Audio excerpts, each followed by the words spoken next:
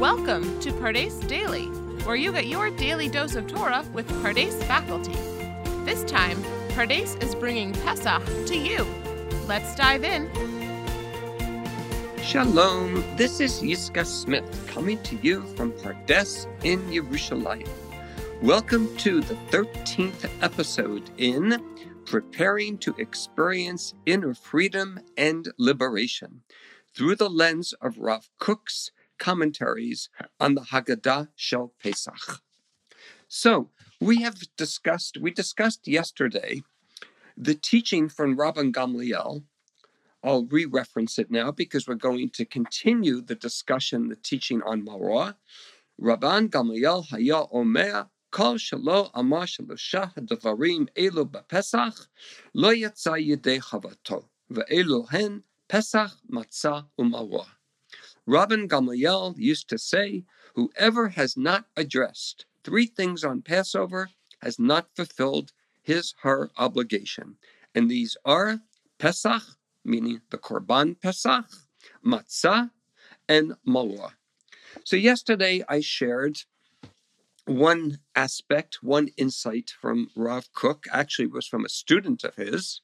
And I want to continue in today's episode some other insights in understanding why, in fact, we eat the maror. And we actually make a bracha over it when we eat it. It's one of the key components of the Seder. Maror symbolizes, Rav Kook teaches, maror symbolizes the bitterness of life due to the yoke of exile. And I'm asking all of us, as you open your hearts, to consider the pain, the bitterness of personal exile from self, that sense of alienation, of not feeling connected to one's own inner authentic being. This bitterness causes, actually, the refinement of the soul from the dross. With that, the soul returns to its purity, to its holy nature. So it is worthwhile to greatly esteem the bitterness brought on by servitude. So, reminiscent to many of his teachings, Rav Kook sees the holiness, the sacredness, the purpose in remembering, not only remembering, but actually experiencing bitterness in our lives. I would like to believe that he would not want bitterness in any of our lives. However, that's not up to Rav Kook, nor is it up to us. It's part of the human experience. We all endure suffering. We all endure bitterness in our lives. I believe what Rav Kook is teaching here is that it's a means to an end. There's a purpose for it. It's not in of itself. I'm even thinking of Viktor Frankl in Man's Search for Meaning, who says suffering in of itself is meaningless. It's what we do with it. It's when we use it to ask the question, what is being asked of me at this moment? And within traditional spiritual Judaism, I would say, what is the divine asking of me? So if this bitterness that I'm enduring in my own spiritual exile can move me to a better place, to a healthier place, to a more expansive place, an authentic way of living space, well then Baruch Hashem, then I can look back and bless God for that. The bitter herbs symbolize the servitude of Egypt. There are aspects of our personality, Rav Kook teaches, that require refinement.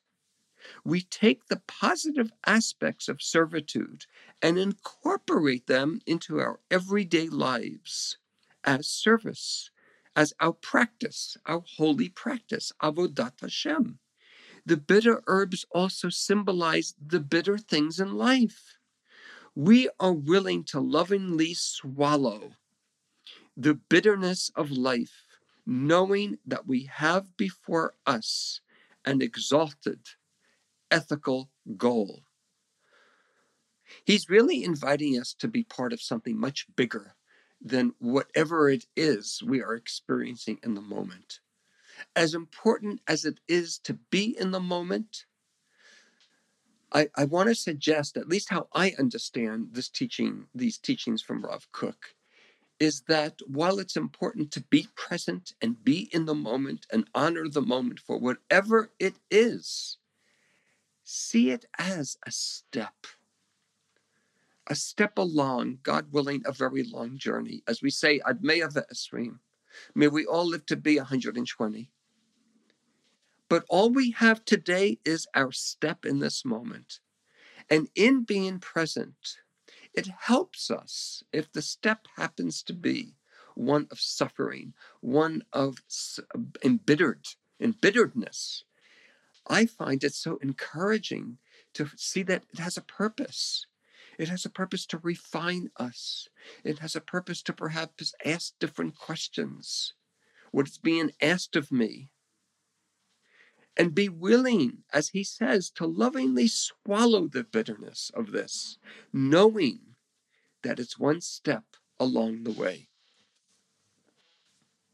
There's a story that Rabbi Nachman shares. It's in his Sefer Rabbi Nachman Stories, number 23, and it's in the Breslov Haggadah, Breslov Research Institute, which was published in 1989, as follows.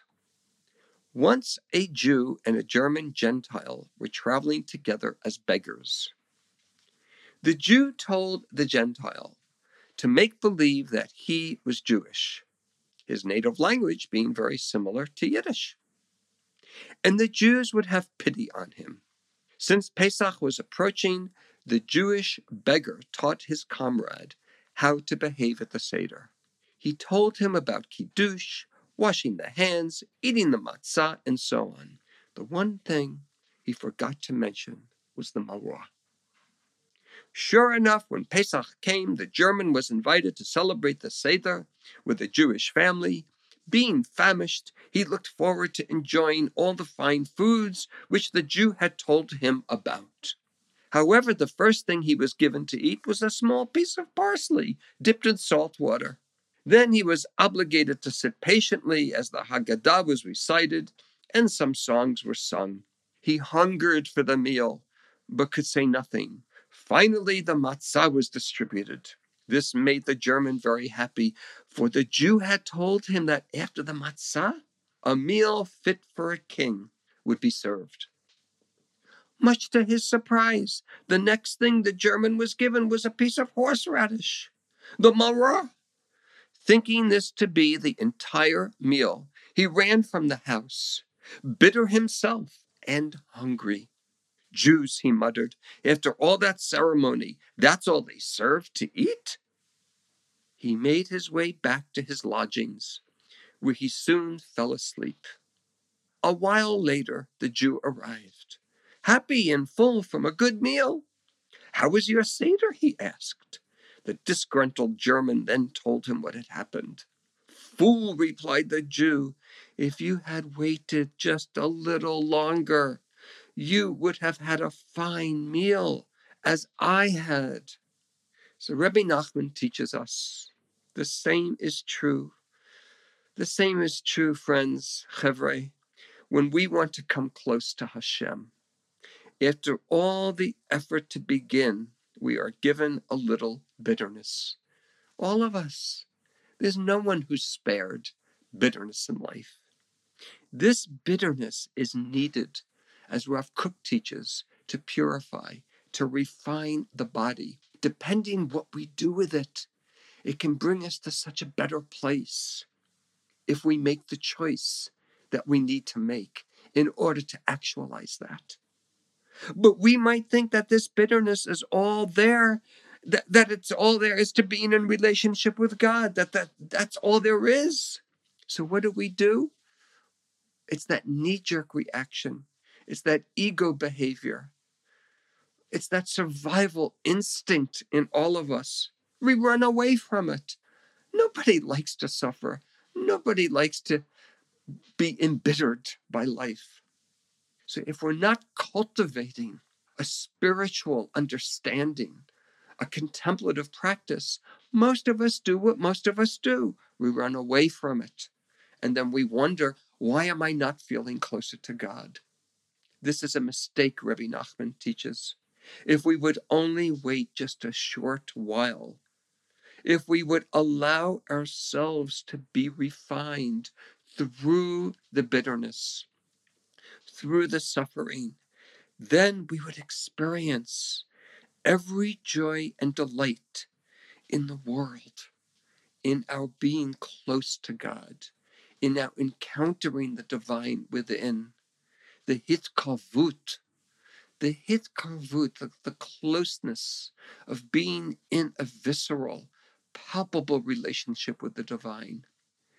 And part of cultivating this, part of learning to inhabit our deeper selves, where the divine is waiting for us to discover her, is to realize I will have moments that, yes, that are bitter, that are filled with suffering. So I invite all of us, I bless all of us. I'm not going to bless all of us to suffer. No, and please don't bless me to suffer. That will happen. There will be lots of maror in our lives. Hopefully less often than more, rather than more often than less. But I bless you that you see it as a means to an end, as a way of becoming, oddly enough, strangely enough, I know it sounds counterintuitive, but hold on, because the next part is the meal. The next part is the meal. That's the joy of feeling close with God. Use it for what it was meant for. Use it as a tool. Use it as a resource. Don't run away. Don't run away. Thank you so much, Toda Rabbah, for listening, for being here, and I look so forward to sharing episode 14 with all of you. Be'ezrat Hashem, please God, with all of you tomorrow. Toda u'lehitraot. Shalom, shalom. Thank you to our Pardes faculty, and a big thanks to you, our learners.